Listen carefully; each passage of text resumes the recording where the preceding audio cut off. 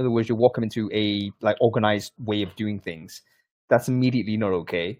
They need to go and like set fire to things, break a few things around, throw it around, and then create the chaos in order for them to then be able to function. So once you learn this is how this person needs to be, that's how you can develop a method of working with them. But you got to identify: is this a chaos guy or is this a law and order guy? You know. I think it depends on the day of the week for me. Sometimes chaos. Day of the week, maybe the coffee intake, maybe culture. Who knows? It could be lots of things. Anyway, welcome everybody to Brainfood Live on air. Bringing it to you every week as usual. We're actually doing this on Wednesday, not Friday, and unscheduled, rather disastrously. I'm doing this from Heathrow Airport, whereas in fact I should be in Bogota already. But flight disaster, etc., means a 24-hour postponement. Hence, I've had to come and do it here in the private lounge, which is okay, but it's, you know, people are in here. So at any moment, this may go disastrously wrong. If so, I can blame Avianca, the Colombian airline. Anyway, quick sound check, everybody. Make sure everyone can hear me okay. If you can see me in Crowdcast, let me know in the chat whether everything is okay. Audio visual looks fine, even though I'm a little bit blurry. I think I should be okay. I do believe I'm launching this in LinkedIn as well. So if you can see me on LinkedIn, do let me know whether you can see me okay. Give me a comment, thumbs up, thumbs down, stuff like that. Okay, great. Looks like people can see and hear me. Thank you very much, everyone. That's all good and live. Cool. I've been talking away, but we haven't introduced our co-host today, the one and only Jonathan Romley. So, Jonathan, wonderful to see you. I wonder whether it actually might be a good time for you to quickly introduce yourself. Who are you? What it is you do? Maybe say a few things about Lundy as well. Sure. So, hey everyone, I'm Jonathan. I'm the co-founder of a company called Lundy. And if you're hiring in a part of the world where you don't live and you don't know a lot about, well, we're going to be your best friends. We're going to be your best friends because we are both in your part of the world and in the part of the world where you're trying to hire. So that can be pretty helpful. And if you don't know where you want to hire and you're really stuck, we can even help you figure that out. So that's a little bit about what we do. More than this, I mean, we actually get this question in the online community a lot, where people pop in and say, hey, listen, I need a recruitment supplier in Tanzania. I have no clue how to recruit in Tanzania. Have you got anybody? Obviously, no one has any clue. So that's a dead end straight away. But I always say to them, hey, listen, check out Lundy. This is what they've set up to do. So, folks, if you didn't know, and you need to basically recruit in a territory that you have no experience of doing, and you've got actually no on-the-ground resource to recruit those local staff, then you want to be partnering with local suppliers, recruitment suppliers that can help you. And what Lundy is basically an agency marketplace internationally for that purpose.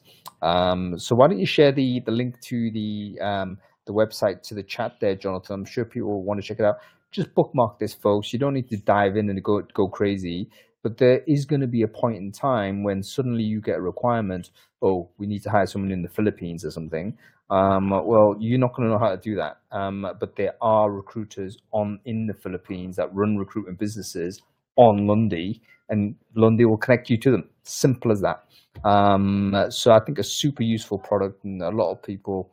It basically solves a problem that we don't often have, but when we do have it, we're wandering around how to solve it. So this is definitely something you need to check out. Okay, Jonathan, let's do this real quick. We always review the newsletter. I know you haven't read it. Never in my life. You haven't read it, have you? Obviously not. So we're not able to talk about the newsletter. Of course, we're able to talk about the newsletter. Okay, give me a few things that you read last week on the newsletter that you thought were quite interesting. The first one that I thought was interesting was a Google sheet of AI tools for recruiters. I didn't know about all of these tools. I also saw that a couple that we use We're not there, and I feel like they're so special that I shouldn't even share them, but I will. There's a tool called clay.com that we're using in Lundy, and that's something that we use to identify companies that are maybe posting jobs in places where they don't have employees, in places where they don't have recruiters and reaching out. But it's pretty similar to kind of a mix of Airtable and Zapier, allowing you to kind of do step by step everything in one place. So I think there are a lot of, anywhere where there's like a business development outreach case, there's most definitely a recruitment outreach case. And yeah, I was surprised not to see that there. But some tools I didn't know existed. That was cool. There's so many products that just are adding AI on top of, whatever. It's like the milk in your cereal now. Now with extra sugar. You know what? That's a great way to put it. It's exactly what it is. It is literally becoming a mandatory thing. And the wonderful thing is we're seeing a massive explosion of technologies that really can be very simply put together. So anyway, I've just shared that spreadsheet into the chat. Just go and check it out. I've actually asked Ala, who created it, to open it up. So basically you can actually add stuff to this. So if you have a tool you think is quite interesting, it doesn't belong there, go add to it. And then let's create a decent resource for all of us to share. Obviously behave with the spreadsheet, because it is an open spreadsheet. Don't go and delete it or anything stupid like that. Just be respectful of the work people put in, but add stuff in. I know, is it clay.ai or something? Clay.com. Yeah, there we go. Yeah, cool. Okay, Jonathan, give us another thing that you read that was interesting. How to share. There was a post on LinkedIn by, I think you mentioned that they were a former colleague. Is it James Mays or Mize? James, yes, that's right. How to share negative feedback. And I thought that was really interesting that the investor, in this case it was an investor that was sharing negative feedback, asked if James was ready to receive negative feedback. I don't think I've asked somebody if they're ready to receive negative feedback before. I think often we're reactive, maybe when we give negative feedback. Not every time, but sometimes. Like, oh, this is really bothering me, and I should share this feedback, irrespective of the other party, like what is going on with them right now. Yeah. So I thought that was really.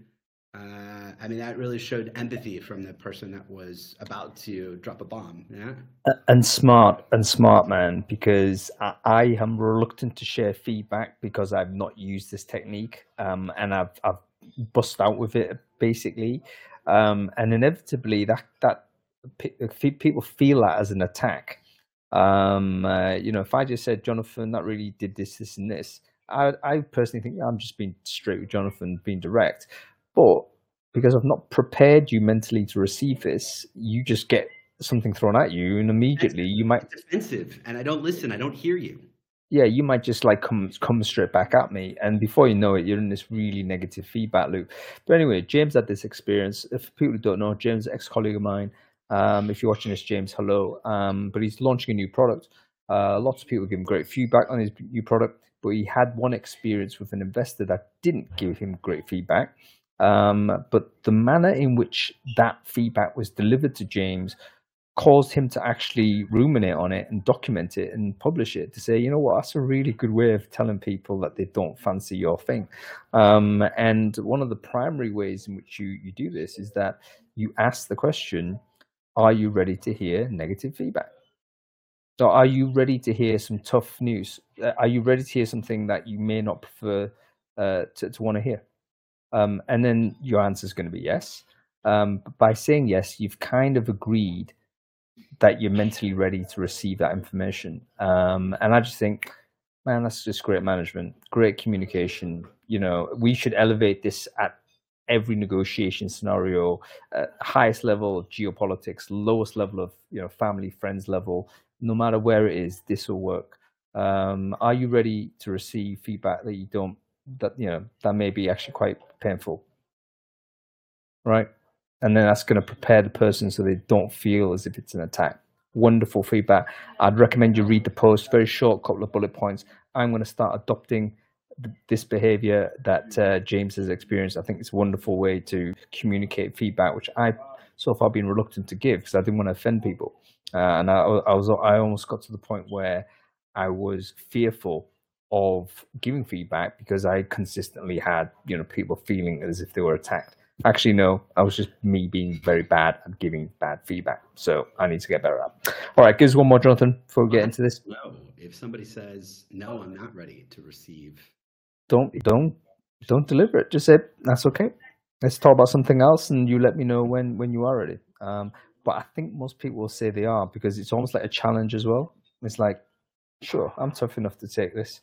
And then, okay, once you've set that back, then you've kind of given yourself like a mental buffer to receive that information. And so long as it's not like an egregious attack on you, like a genuine attack on you, I think you'd actually deal with it quite well. But I remember an old boss sort of said this. This is an old lesson, but an old boss of mine said the same thing. He'd just always say this: "Do you want fluffy talk or do you want it straight between the eyes?" And it's similar, right? And everyone says straight between the eyes, and he'll bust out with it. But because you've made the choice, it feels like there's agency. You've controlled that experience to a large degree, and you can take it. Great. This is great parenting skills. If you're parenting a child, this is how you do it. Anyway, give us one more, mate. My 2.5-year-old, if she was ready for feedback, she would ask me for a cookie. So that's it. You gotta be a little bit older for that, I guess. Yeah, get practicing a 2-year-old though. I'm sure she'll do okay. Okay. Just say yes to everything. The third thing, the Riviera Partners executive compensation report made me evaluate my own meaning of life, I guess. But surprisingly flat, or perhaps not surprisingly, if we look at the way things are going in the corporate world most of this year. Maybe not a surprise that most people did not get a salary increase that are wearing the boss pants. Yeah, it's a really interesting report. I forget who sent it to me, but it's from, I believe, some exec search firm. That. And by the way, I see some exec search people in the chat here. This type of content is just fantastic content to push out. So, David, I think MPA Worldwide here. If you could ever pull together this type of stuff, it would be definitely Brainfood worthy. But I think these guys were exec search for VC-backed tech companies, and they just published something to say, look, here's how salaries are going, compensation, equity, etc. Clearly, if you're working for any VC backed business, this is really interesting information, and you should download that report. Okay, cool. Let's get on with this conversation, man. Let's talk about hiring in LATAM. I'm guessing you know nothing about this, Jonathan. Is that correct? That would be false. That would be false. Tell me what you know about hiring in Latin America. We are helping a lot of companies to hire. I mean, Latin America is a continent, right? So, but in places like in Colombia and in Argentina, and at Lundy, we actually have members of our team. Maybe I don't know. Maybe even one of them is here. If you're here, give me a wave. In Argentina, so we even have a team. That's part of Lundy that covers Latin America, that's based in Argentina. So very different markets, of course. Just like Europe is not one country, every country in Latin America is a different country. But yeah, I think that our experience has been very positive. On the engineering side, we've seen that looks like a lot of American companies have driven up the cost of engineering type resources in Latin America, and it's been a challenge for us when we hear from companies like I'm in Spain, and when we meet with companies in Spain that have this great idea to hire in Latin America, whatever that means, because they think they're going to reduce costs, they're often pretty disappointed. Particularly when they're really niche roles, that the cost is kind of on par. And that employer tax costs, if you're employing people as employees and using an EOR, right, in Brazil, for example, can be really high. So we, as in all places, have a lot of scattered experiences all over the region. but I know that there are some guests today that are really in the trenches, doing this every day, and I'm looking forward to hearing from them. Yeah, absolutely. And there's a few things we should learn. I mean, when we're doing the How to Hire series, the ideal would be to narrow it down to even country, even city level, because there is such regional variance. I mean, you look at the United States, classic example. I can't say how to hire in the United States because you know what, hiring in California very different from hiring in Nebraska somewhere, right? So it's everything has difference and everything has nuance. But we're going to have to give Latin America kind of an overgeneralization in this case, simply because of time constraints and what have you. So bear that in mind. So we're not going to make any, overly committed, definitive points, and we're probably going to end up veering towards, things that might be stereotypical. Having said that, we also need to try and make some sort of generalizations so that if an employer or a recruiter doesn't have experience of hiring for anybody in Latin America, how do you go about and do that? And what are the things that you can anticipate? So we're going to bring some guests on today, right now, in fact, and we'll talk about it. And Erin, I just see you in the chat here. So, hey, listen, if you're happy to come on, we'll definitely bring you on there. And you've always got some wonderful chat to contribute. So I'd be interested to know how a non-native speaker, let's say, interacts. For instance, language is one of the key issues for any type of international hiring. Can an English only person succeed in doing this? And if not, what do you do? But let's bring on some of our guests here. We'll see where we'll get. I can see Iska here. Let's bring Iska Gonzalez on. I'm going to bring on Juliana Park as well. Stephen, I'm going to bring you on in a bit, in a moment, because I want to try and just split this around a little bit. And Carlos, I think Carlos is here as well. Let's bring on Juliana. Oh, there she is. How are you doing? Hello. Very well. Thank you so much for this opportunity. No, wonderful to see you, and thank you so much for being like such a hero, supporting everything on Brainfood. I know I see Always. this, and everywhere. You're amazing on that. So why don't you quickly introduce yourself, Iska? Who are you? What is you do? Sure. I'm an international talent acquisition consultant. I started years ago, more than 15 years ago, as a trainee in recruiting in Mexico City. So I've been recruiting for more than 15 years, most of the times for Latin America, reporting to corporate offices in the United States or in Europe. So most of my experience recruiting is in-house recruiting, but as I also have experience as a freelance, as an RPO, managing agencies, so everything recruiting from Mexico to Brazil. Fantastic and wonderful to see you there. And there's Carlos. Carlos, how are you doing? Wonderful to see you. We are already on WhatsApp, and I apologize to Carlos to say I am not already in Colombia, but I will be there shortly, my friend. So Carlos, can you hear me okay? He can't. That's fine.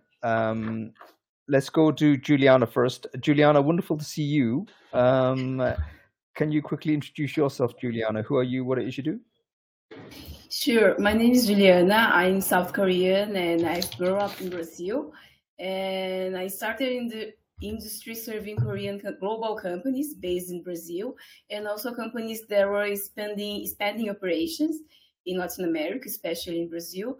So in the last year, I hired professionals, most of them from the tech industry, not only in Brazil, but in other countries such as Chile, Argentina, and US.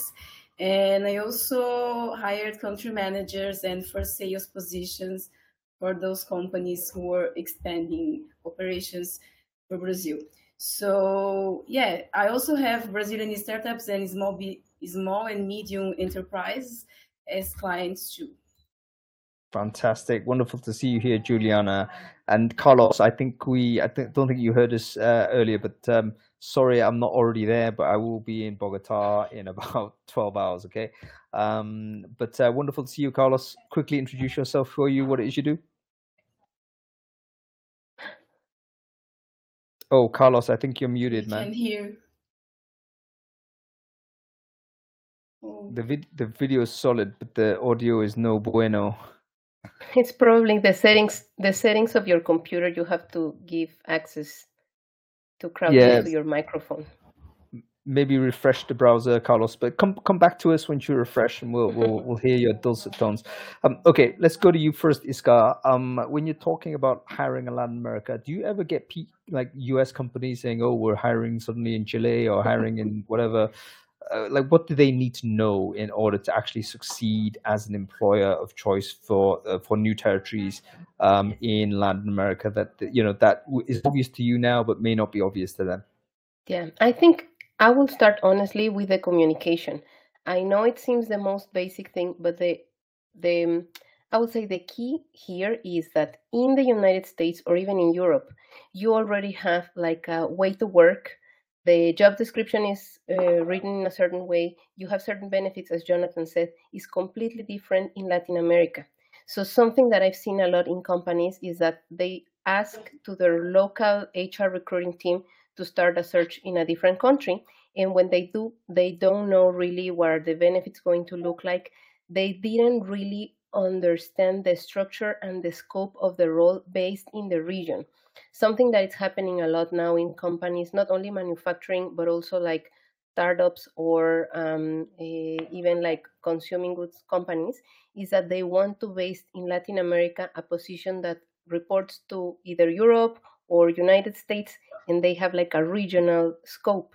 When you have a scope like that, obviously the salary has to be higher, even for the region. And there's a lot of information sometimes inside of the companies that local compensation and benefits says that you need to have internal equity. And then all these things that are not happening in the back end are affecting recruiting, because the recruiting teams or the agencies you reach out locally are going to start looking for candidates like this. And they are going to find your candidates. And the moment you already have them there, then you don't know how much are you going to pay. You're not prepared with the onboarding. And this could start from the beginning with good communication. So I think it depends on what you're looking for. If you're hiring for an international company that has presence in Latin America, but it's a new position, for example, you definitely need to be in communication with human resources, recruitment, your legal department. You have to set clear expectations with the hiring manager as well. And you have to start defining important things like interview dates and availability, because candidates in Latin America, mainly the ones that speak English, are going to be in more than one process, and they would like to move fast. Because now it's like, I was reading a report from Gallup that says that 59% of employees in Latin America are quiet quitting, and 11% are loud quitting. So there's a lot of people in Latin America interested to move. That's why the processes are moving faster. So there's so much that you have to take into consideration in terms of local practices, language, and who are you going to work with. That's why, honestly, my best recommendation is communicate clearly and set clear expectations. Yeah, really good. Iska, so you're saying basically don't assume that you can just turn the key and it happens. There's all kinds of local nuance involved, and actually, on the language side, a fluent English language speaker in Latin America that also speaks the native tongue is of a premium value. Because obviously they can interact with local economy, but also be connected to any kind of global sort of institution. It is, because it depends on the industry. And I was talking about this with Juliana. There's a huge difference, by the way. If you're going to recruit from Mexico to Chile, Argentina, Uruguay, etc., you have to separate in a very positive way Brazil, because then it's even harder to find someone that speaks Portuguese and a very fluent English. Even for technology companies, you can have amazing talent preparing every technology that you want, but they might not be very fluent in English. So that's one of the main things that happen in the other side, which is all Spanish-speaking countries. And then something that is happening as well is they want to find someone that speaks Portuguese in Mexico, in Chile, and it's not very common. You're not going to find people in Central America that speaks Portuguese. It's very similar, and we might be able to speak Portuñol, but we're not going to speak Spanish, English, and Portuguese. It's very complex. That's one of the main differences from Europe, for example. There you might find people with more languages. Here is honestly not that easy. And it goes premium, as you said. Yeah, and that's a really important point because what is there something like 450 million people in Latin America, but Brazil is a big chunk of that. It's the biggest country by population by far. Therefore, when you think, if you're, I can imagine some US company, with a vision to say, hey, we've got 500 million people we can recruit from. That's all well and good, but let's break this down, and you can see actually Brazil might have a big chunk of this, and perhaps English language proficiency, if that's a requirement, is not as high as it might be, let's say, in Colombia or Mexico or Argentina, perhaps, or Yeah. Chile. Yeah, that's correct. And it's also like it's not just a matter of location, but the industry has a lot to do with this as well. Let's get back to the industry in a bit, but as we've talked about Brazil, let's bring in Juliana on this. Of course.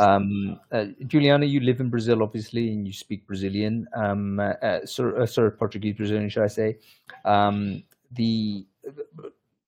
What is your feeling with regards to working with companies that are looking particularly to hire Brazilian staff? What do you see as an interesting sort of thing from a recruitment perspective, where you can say, okay, here's something that actually companies that are hiring in Brazil need to know that perhaps they don't know if they have never done it before?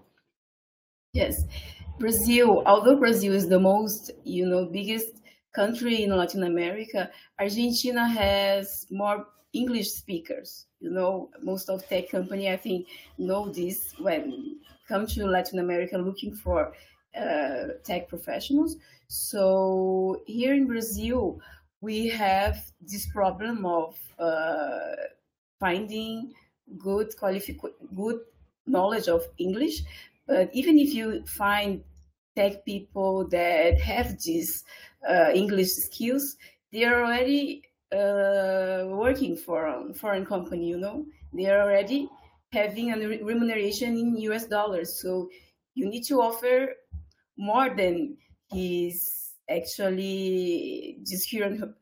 current remuneration. And also for those that are just hiring for the first time in Brazil, I really should give an advice for talking to local people to get to know, because Brazilian labor law is too complex. So you need to understand how does it work here. So because you can just be in a trouble in the future. And also about the financial taxes. That is a little bit complicated. And that's it. No, really interesting. Basically, English language speakers may already be employed with a premium job. So the mentality that you're going to come in and suddenly be able to elevate everyone's standard of living, it may have been the case 20 years or so ago, 15 years or so ago, not the case today, because these people are well educated. They're obviously all connected, and they can identify these opportunities very clearly. It's not like it's a hidden story that, guess what, US companies particularly interested in hiring in Latin America due to the time zone, due to the quality of the people, and now with the shift to remote makes it a lot easier to do so. And I think even in Portugal, which in Europe has been like a very high growth area for tech. That's also been particularly interested in hiring Brazilian engineers as well. And so to a large degree, if you like, the secret is out. There's quality people in these countries, and you need to come up with competitive options. You can't just assume because you have this sort of brand, it's going to be this type of pricing. A very interesting point by Irina in the chat. I totally agree. A lot of the culture and country info is simply not in a search engine, and you need to interact with local people in order to do this. And by the way, I think AI will also struggle with this, because AI is obviously all on documented information, which is Googleable. But the real thing that happens is often not documented.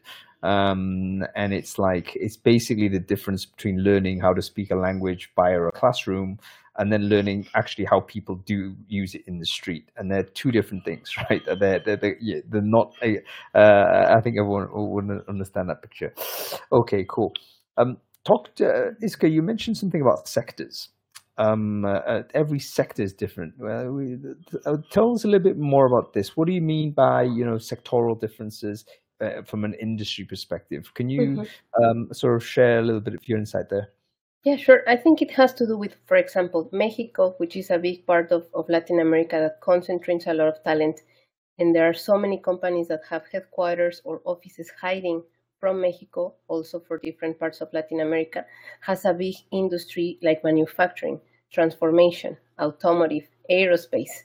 Manufacturing is completely different how it works than, for example, technology, startups, online travel agencies. These type of companies that are more tech-based might be a little bit more open and flexible. Manufacturing still being very traditional and conservative.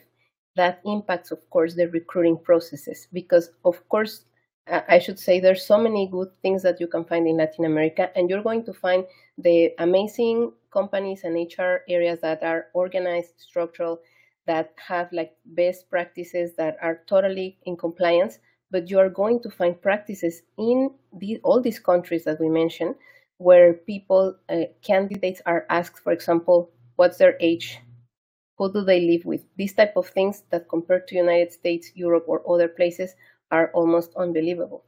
This happens a lot in manufacturing, for example. The salary expectation that a quality engineer that speaks English and that perhaps already work in a different country is higher compared to someone that is not speaking English but has all the willing to be part of this type of companies. And it's not going to be the same if you work with a local agency recruiting than, as I mentioned, if you have your in-house recruiting team. So all these type of differences have a lot to do with the speed, cost, and quality that you're going to have in your recruiting processes. Today, the candidates have a lot of expectations when they hear that an international company is hiring. And the first one, I think someone mentioned it in the chat, is like Mexico, Colombia, and other countries are so focused on base salary after taxes. Because, and Juliana mentioned this, there's a huge chunk of your salary that goes into taxes that candidates think only base salary after taxes. I don't care if you give me meal vouchers, medical insurance, because there's a huge also culture in terms of extra benefits that, as I said, startups or these technology companies might have for sure from other countries. They bring that into the game in Latin America, and for the people, honestly, it's not that important because they are so focused on the salary. So it has to do a lot with that. Really, really interesting point. And I think a lot of people do think this way. It's like what is the net number? That is important. And I can imagine a sort of, let's say, a foreign company not even thinking about this because they've just generated their number in terms of, oh, this is the salary we're paying. But guess what? That number is going to change based on the jurisdiction of the person that you're recruiting to, because they're under different tax regimes. So you need to understand. Oh boy, in Brazil. Is Brazilian taxation higher? Oh, yeah. Oh, real big. Very, very high. I mean, what is the difference between, let's say, the taxation scheme in Brazil versus, let's say, Mexico or Colombia? It's a lot closer to France, but Juliana, you're in Brazil, so tell us more.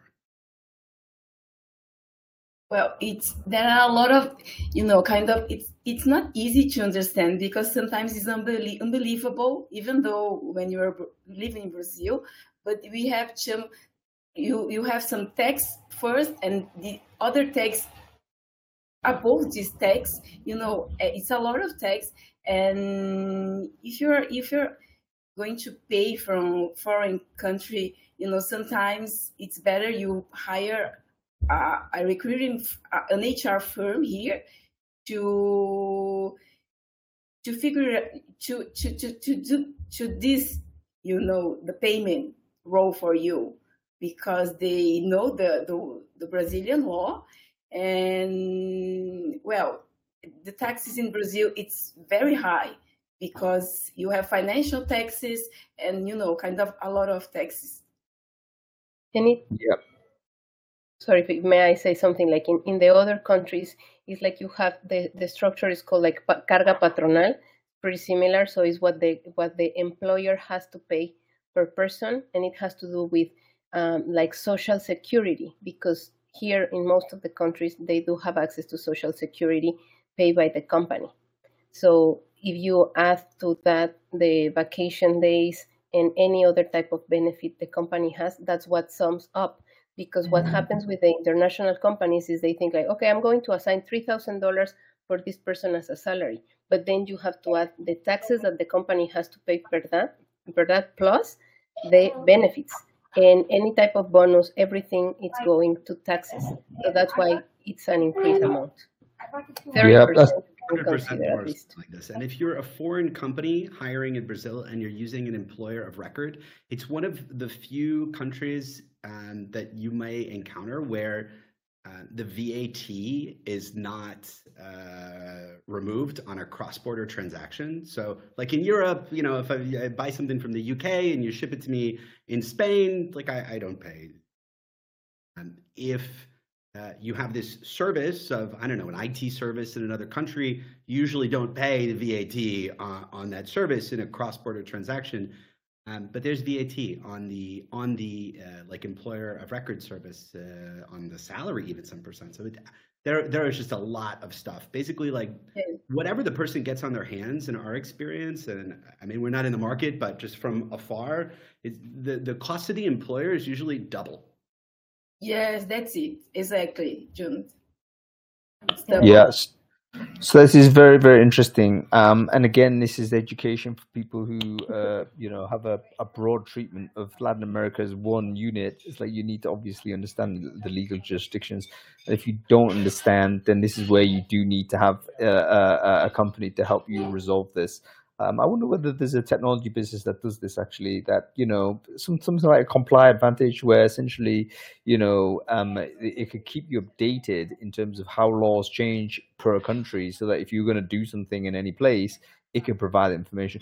Maybe that's a service that Lundy can one day we have offer. the data. When we compare countries for a company that we're working with, we give the data not only on salaries, but also on employment regulations, so that you can compare, you know, for example, that in a country like Argentina, people, depending on the role, want to be paid in dollars, which makes them a contractor, versus, you know, if you're hiring in Brazil, you really need to want to hire in Brazil, like you're launching an office there, or you have something physically that you need to do in Brazil is a really great reason to hire in Brazil. Otherwise, you know, employer tax costs are much lower in Chile.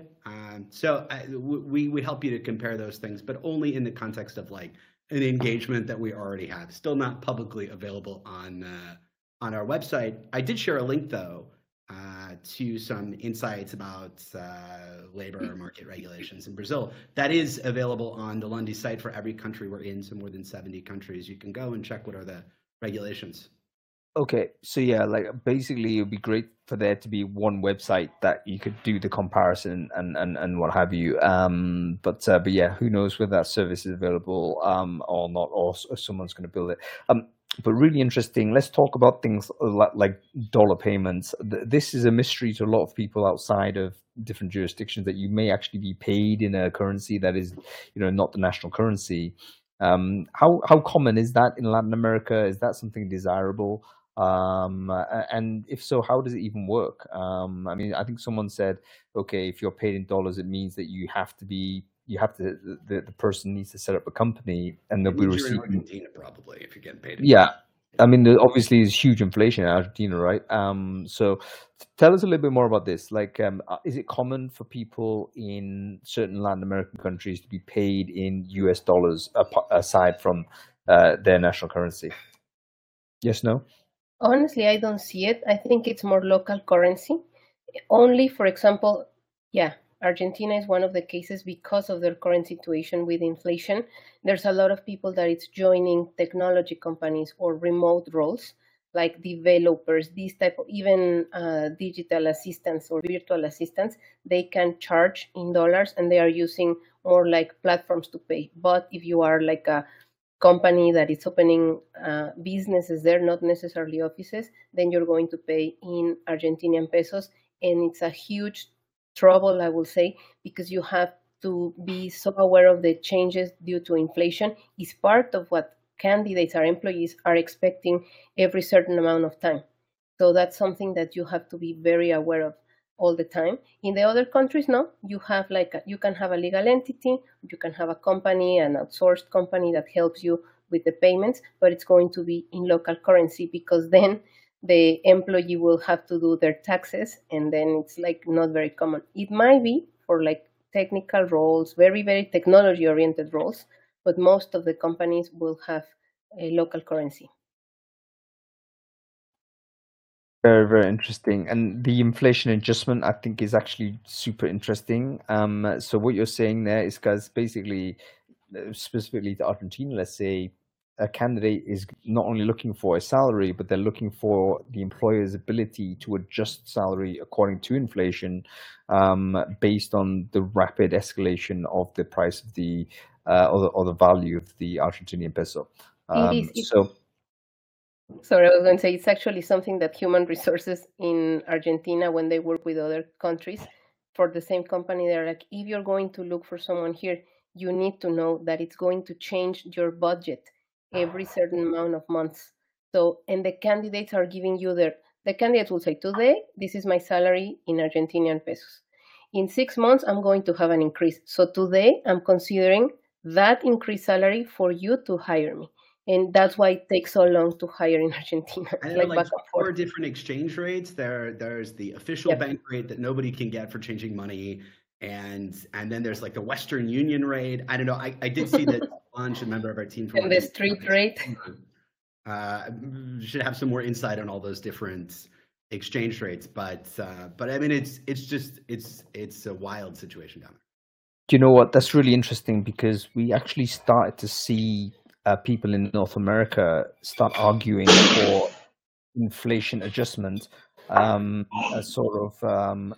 started Carlos, thanks. I think we can hear you, but I've muted you because there was some background. But anyway, I'll bring you back. So basically, I remembered during there was software engineers in Silicon Valley who were previously compensated with equity grants based on stock prices for their companies, and they were trying to renegotiate, having accepted what they thought was this number, but with stock prices crashing, they said, you know what, actually this is far less than what I anticipated, and they started to negotiate for this. So we might start seeing more not variable but elastic type of compensation based on what the real value is, because it's a moving target all the time. So very interesting it was also. Okay, we have to bring Carlos in, who's been wrestling with the technology, but he is back with us. Carlos, I think it's a super loud mic, by the way. But do you hear me well or not? Oh yeah, now it works. We can hear you well, too much. You're too loud, bro. Can you turn it down? Okay. I will do it. Overdrive. Okay, Carlos, wonderful to see you. Can maybe you do some intros? Can you intro yourself real quick? Who are you? What it is you do? Okay, we are 23 years doing recruiting, and mainly the first 10 years was only, let's say, sending Latin Americans for Middle East oil and gas energy companies. So we recruit from the entire region, Mexico, Colombia, Argentina, for major energy companies in that region. That's our brief summary of what we do. So yeah, thank you for the invitation. No, and so Carlos, having heard some of the stuff that Juliana and Isco shared, and they're possibly working with slightly different sectors also. So you're working more on the energy sector and people of this type. What would you say is particularly unique about hiring people in oil and gas and people in that sector compared to, let's say, tech and IT? Well, basically, the engineers are looking for new technologies or continue their careers in companies in Middle East. Middle East has the technologies. Let's say Aramco, one of the major energy companies, so are facing different and interesting challenge that the Latin Americans are willing to get. So they are interested in hiring these kind of companies. Other is unconventionals. Unconventionals in Argentina, Argentina is the second largest in unconventionals worldwide, with more than 500 wells. So Saudi Arabia, when they start recruiting, they were focused on Argentinians, pretty focused because of the experience, and they don't have worldwide other countries with that experience. And as Juliana and my colleagues share, I mean, the value for taxes and for make income in a hard currency, it's really attractive for them, I'd say. Yeah, very, very interesting. And by the Yeah. way, Aaron in the chat has just shared a really interesting custom search engine for LinkedIn, which essentially you can search by country codes, which is a classic way to try and identify particular people living in certain countries based on, what sort of country code they're using. So potentially useful for you to do that as well. Folks, we always do this in the middle of every show, so now we're going to do it also. We want to make sure that Brainfood Live is a conversation starter, not a conversation ending type of show. But we do have to come off air in about 20 minutes or so the conversation will cease as far as we're concerned here. But let's make sure we continue the chat on your own case. And you can do that best by obviously connecting with everyone who is involved in the conversation today. So why don't we take a moment, grab your LinkedIn URL and share it in the chat stream if you're watching this in Crowdcast, and then make sure you connect with everyone else who's done the same. And if you're watching this on LinkedIn, wherever you are, share your LinkedIn into the comment thread and then connect with everyone who's done the same.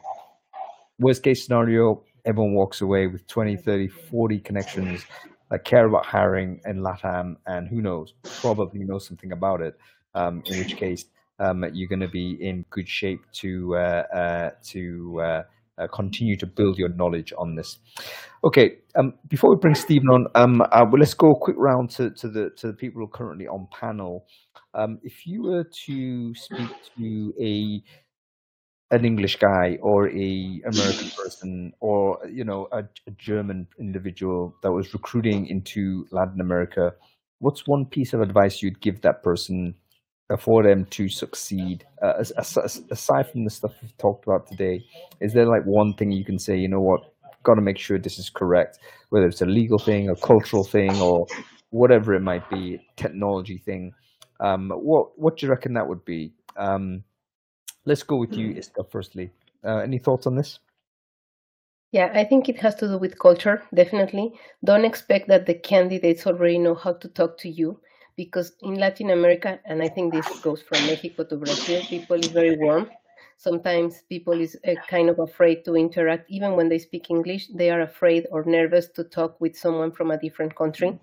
And the technology most of the times can fail. Sometimes internet is not the best. So try to recognize if you have any type of bias in terms of technology, culture, how people say hello, how they introduce themselves. Be aware that communication is more important then, and if people can express what you need to hear and you can identify that they can do the job is more important than if they say the right word, or if there's a mistake, a typo in the resume, because that happens sometimes. You see those differences and then it starts to be biased your decision. So try to be as open as you can and focus on the skills and the experience of the candidates from the resume to the interview. Yeah, that's really interesting and really good as well. I think we need to take into account sort of the this sense, like a lot of us have ended up using English as the default language, but it's not the default language in Latin America. And therefore, you cannot expect people to be as fluent or as confident or as fluent as you might expect. Interesting comment in the chat about the use of AI and translation tech and what have you. Is that going to like ameliorate this or change it in some way? Probably, I think in some way, but we don't know where that's going to go. So yeah, that's a really good tip, Iska. How about you, Juliana? Any thoughts that you'd like to share for a newbie, let's say, German recruiter needs to, hire someone in Chile? What advice would you give that person? Well, I think Iska just said about being very clear about what the employer can offer, like being very transparent, I think is important. And well, although a lot of, kind of challenge, people that live in emerging countries used to be more resilient. So that's a good point for Brazilians, and I always hear good feedbacks from the employers about the Brazilians professionals. And yes, they work very hard when they are qualified enough to be hired, and yes, I have already said about the Brazilian law, so it's very important to get to know better because it's very complex here in Brazil, and try to do things according to the Brazilian law too. That's Yeah, we probably don't have time to go exactly into the cultural nuances as well, but there's also various ways to behave in terms of your type of formality, informality, the sort of the way in which you can become familiar with someone is different in every culture. So all of those things will probably something we'll have to look at maybe next year, where we try and do a per country type of analysis. That would be an interesting one. Carlos, let's leave it to you. Steve, I'm going to bring you in a sec, by the way. Carlos, your thoughts, your advice, if you're hiring a recruiter for your team that was actually, someone based in France, but they were recruiting in Colombia, like what do they need to know in order to be an effective recruiter for you? Well, I think so. Other things is the stability of the countries. Sometimes, for example, the industry I recruit in Latin America is very common that change the president every 4 years or whatever. So depending if you know the market, and for example, in Colombia right now, we have a president that is making a lot of noise in the industry. So people willing to leave just the company. And it's a very Latin American thing.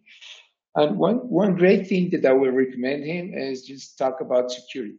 Our streets let's say Latin America has like kind of pickpocket, something that is very difficult to transmit, but the people like, and if you live in Spain or if you live in Europe or if you are hiring for someone, the security is an issue that, if you express in your interview, for example, Middle East is very safe. It's really safe. The people is like, really appreciate that kind of thing. So you have the soft skills, the hard skills, the technical people are prepared. If you do a good pre-screening, you find the English-speaking people, really. So you need to focus more in that part of the attractiveness and say, hey, guy, this country is, in Europe, nothing happened. In Europe, everything is almost the same, but here, no. Here, the companies change due to political situation. So it's very interesting for all of you to be, if you are focusing in Latin America, to understand what's going on in the political. Very important point, and actually, you make the issue about political stability, but in Europe and elsewhere, it seems that political instability is starting to come in greater sort of sense. So perhaps we will have to learn a little bit more from Latin American folks in terms of, okay, how do you handle it when the political environment can rapidly change? What impact does that have with employer branding, recruitment, talent attraction, and so on? So very interesting. Folks, we're going to have to leave it there. I'm going to bring Steve on now because he's coming in from, I believe, North America, and he does recruit from LATAM. So he's going to give us a different perspective. So let's have a look for one of those guys. We're going to say goodbye here to Iska, Juliana, and Carlos. So thank you for joining us. We'll definitely try and do this again. Wonderful to see you. And thanks for your insight and input. It's been really, really interesting. Carlos, I'll see you soon, of course. I'll be flying. Where are you here? Yeah. Next time you... Oh, we've lost him. Next time. But next time. Okay, well, let's get Steve on because he's been very patient. And we'll just have I wanted to just separate just a little bit because getting 4 people on screen difficult because you can't get everyone talking and contribute in this way. So let's have a look from Steve's perspective. I understand Steve is a person that recruits internationally. Actually, Steve will tell us himself. There he is, Steve. Wonderful to see you, and great hair, by the way. I need to figure out what product you're using for that. Steve, can you quickly introduce yourself? Who are you? What it is you do? Absolutely. So Steve Poeska. I've been in the global talent space for most of my career. Currently, I'm leading the global talent mission for Lionbridge Games, which is a video game company that predominantly does functional testing and localization, translation, globalization for large-scale video game publishers and developers.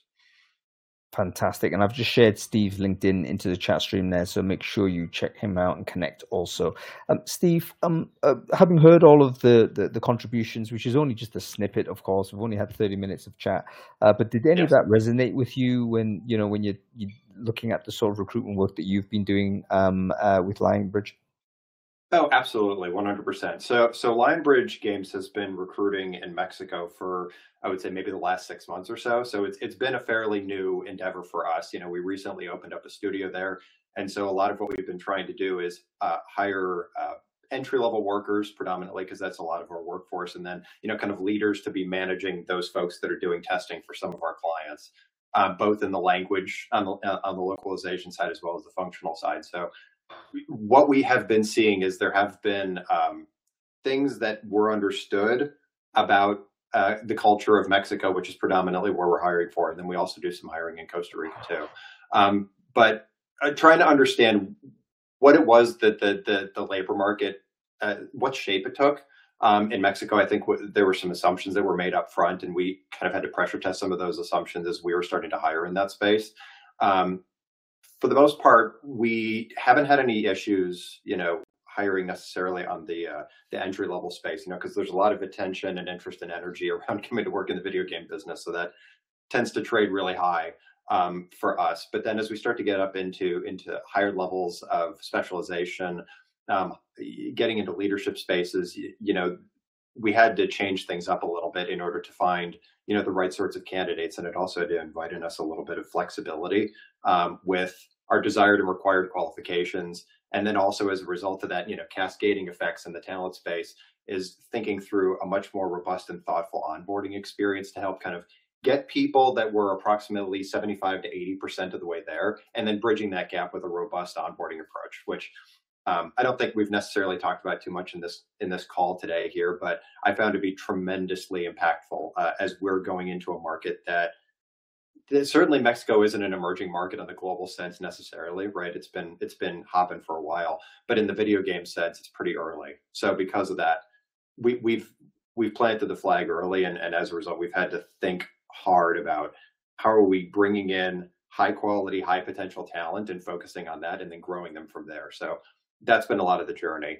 And beyond that, as Iska was saying quite extensively about the culture piece, there's a lot to be said there about trying to understand the culture, what motivates, and how do we take let's just say the United States mindset and try and translate that into a value proposition for the Mexican labor market. It's been an interesting journey.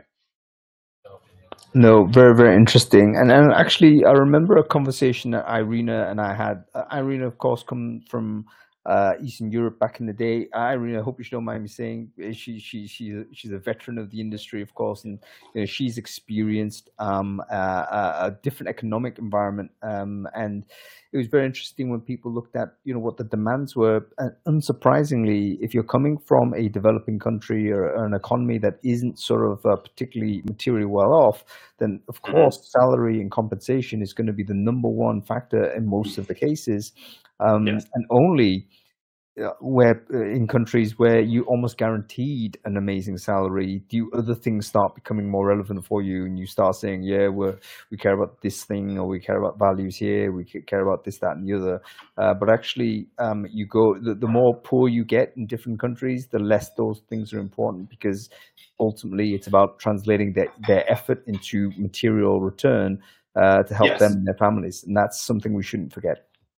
Oh, absolutely. I mean, one of the things that we've noticed very much so, I think nearshore was something that was talked in the chat here a little bit. The idea of being able to, Hung, as you were saying about the time zones being a big benefit when it comes to Mexico or a lot of Latin America for United States-based companies, is that in emerging markets, because I've hired globally for many years, is that at the entry level, the compensation is less well understood for people that are just getting into the workforce. And then as you get up into higher levels of specialization, those people tend to better understand their value in the marketplace on a global scale. And as a result, where in companies where it's not necessarily as much of an emerging market, the compensation tends to be more of a linear increase that we're used to in most markets.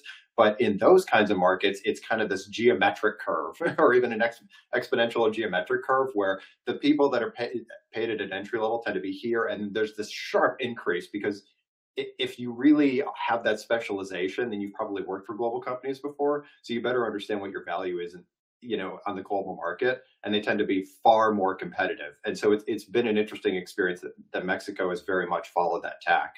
That where we perceive that there should be this sort of linear curve of a tester to a senior tester to a test lead and so forth. It's been more like this, where it's this really serious steep curve. It's been very interesting as an experience for sure. That's fantastic. I love the visualization there, Steve, and I get it as well. Like, as you're a young person coming in, like everyone's ignorant of their market value, but that ignorance is shrinking with the connections we have these days and the availability of information. We're going to see salary transparency starting to emerge, so we're becoming even more aware as to what market value is. So the idea we can get away with just hiring someone permanently at a cheaper rate, that's receding as we're starting to see, okay, maybe you get them at the very early part of their career, first job, second job, by third job, they're going to be like as competitive as anyone else. Well, and that's where that onboarding comes in, right? Is that you have to have a plan to like bridge some kind of skill gap by taking chances on people that aren't necessarily there, but maybe they have the hunger or the passion, which is a lot harder to detect in a straight recruiting process, right? Especially if you use technology in order to assess skills, or you're mostly just looking for keywords and resumes, you're going to miss that passion where you say, yeah, you know what? They don't totally know how to do this job, but we've got a fairly robust training and onboarding approach. So we could bridge that gap. So we might be able to pay a little bit less for somebody and and maximize value out of them by actually, spending a little bit of money and time to do some upskilling or new skilling, get them there, and then boom, they're right there, right? So I would say that in order to keep being competitive in this space, following us, like what we're trying to do, is you really have to come up with that good onboarding approach so that you can start getting creative with who you're hiring. Or else if you're just trying to straight hire your way out of workforce problems, the well is going to dry up eventually, especially in Latin America. Yeah, very good. Talk to us a little bit about remote and remote assessment, Steve. How did you handle that? I mean, in terms of Mexican candidates, let's say particularly Mexico, because I think that's where the predominant experience is. Yeah. Did the local labor market there like embrace being assessed remotely, or did they want to kind of have the in-person experience, or did you not discern any trend that was noticeable there? We didn't even really do the in-person thing. We started with remote. The one recruiter that we had originally that was hiring for Mexico is based in Boston. Actually, we didn't actually bring in a recruiter that's local to Mexico until very recently. And we've used technology thus far in order to pre-vet all of our candidates. The expectation is that they had to, have an English proficiency. So being able to engage with the recruiter shouldn't have been a challenge. So it hasn't really been that much of an issue, frankly. I mean, our pipeline, has been fairly strong, especially for our entry-level roles. People have been open to the idea of presenting themselves because we're using asynchronous interviewing in order to kind of pre-vet candidates before we engage with them on the recruiter side and the hiring manager side. Really hasn't been that much of an issue, frankly. I would say that sourcing, has been interesting for, some of the higher level roles, kind of like as we've talked about previously. But I don't think anybody's necessarily balked at the idea of not having an in-person interviewing experience, mostly because, again, we try to have a fairly robust onboarding experience that by the time that, the offer letter or contract is signed, that we have people in place that are helping them to get to day one. And then once they get to day one, there's trainers and onboarders that are picking it up from there. So we're trying to be flexible around that because our workers in Mexico have to be on site due to IP, reasons. So yeah, remote hiring, but for on-site roles, yeah, it hasn't been too much of a challenge. Great stuff. Steve, this is you're only 6 months into the Mexico experience. How long do you think you're going to continue with this? Have you learned enough lessons to say, right, we're committing to this because it really works? Or are there any other are there any other locations or territories within Latin America that you're looking at and saying, you know what, maybe this is another underexplored area for us in Lionbridge? I think it depends. I think that we have invested in the idea that Mexico is going to be a large player for us in North America. So right now we've got Mexico City going, and then we also have Boise, Idaho. That's one of our major hubs, and then we also have another great studio in Montreal. So we've kind of hit every single major country, that's around the United States, right? So the idea that we would go further than that and migrate, even more south, perhaps continuing to build up Costa Rica even further than we have been, are question marks for us, right? I think that our hope and our goal is to see as much as we possibly can about what Mexico labor market can offer us. And I think that it's going to be a mainstay for us going forward, and that's our hope and goal. But if we start to see that there's, translatable value in other countries, certainly between Mexico and Costa Rica, right, that we can kind of bridge some gaps, there's no reason we wouldn't. Lionbridge, generally speaking, so not Lionbridge Games, but the broader of Lionbridge also has an outfit in Sao Paulo. So, we already have a foothold in Brazil to a certain extent. So the idea of being able to expand there isn't ever necessarily off the books. It's just, I think Mexico right now is yielding great results for us, and we'll keep pursuing until the very end, Especially for those Portuguese speakers, right? I know that, Steve, you had a challenge that I think you solved eventually to find Portuguese-speaking employees in Mexico. Yes, yeah. So one of the major service delivery offerings that Lionbridge provides, right, is localization and globalization and translation, right, for video games. And one of the pieces of that is being able to do QA on the localization that we provide as a service, right?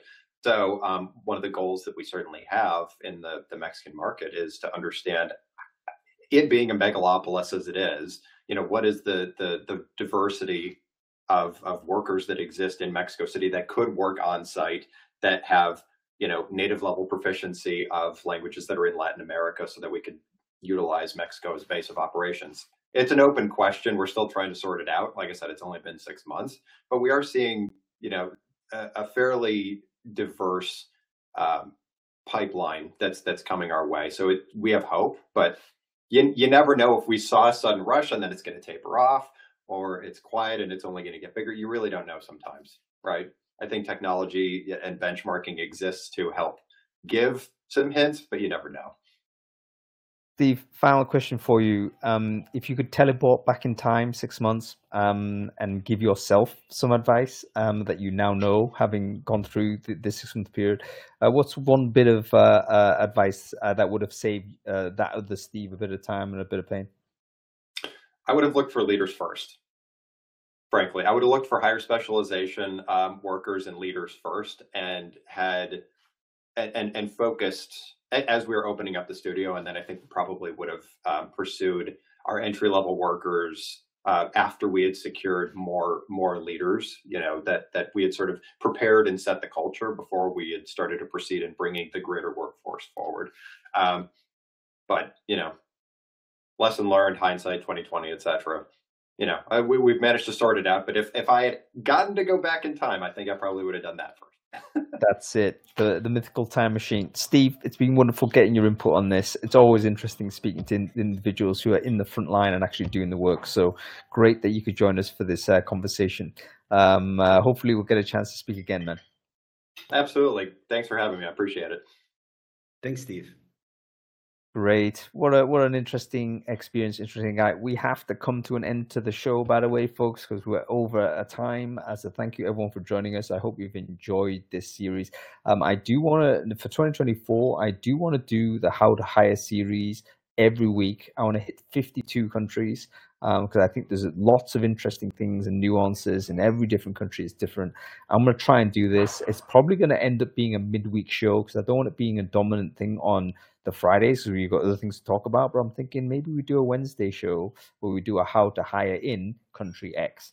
What are your thoughts on that, folks? Would that be interesting? Let me know in the comments. Okay, Jonathan, listen, I gotta let you go. Thanks for jumping in, being awesome sort of co-host. We'll definitely like to see you again. We need to catch up as well. We need to do the MENA sort of show also. Let's not forget about that. So we still have that on cooking. So we'll do that as soon as we can. But yeah, great to see you, man. And where are you, by the way? You're in Spain these days, aren't you? I am. I'm in Marbella. Marbella, amazing. Okay, great. Well, listen, we'll catch up soon, and we'll take it on from there. Okay. Thank you. Great. That's it, folks. Hope you've enjoyed it. We'll speak to you next time. No Brainfood Live this Friday. We're actually going to be, I think, next Thursday. Next Thursday is going to be State of the Recruiter Job Market, I think. So follow the channel if you like this conversation. And we'll see you very shortly. Have a good weekend, everyone.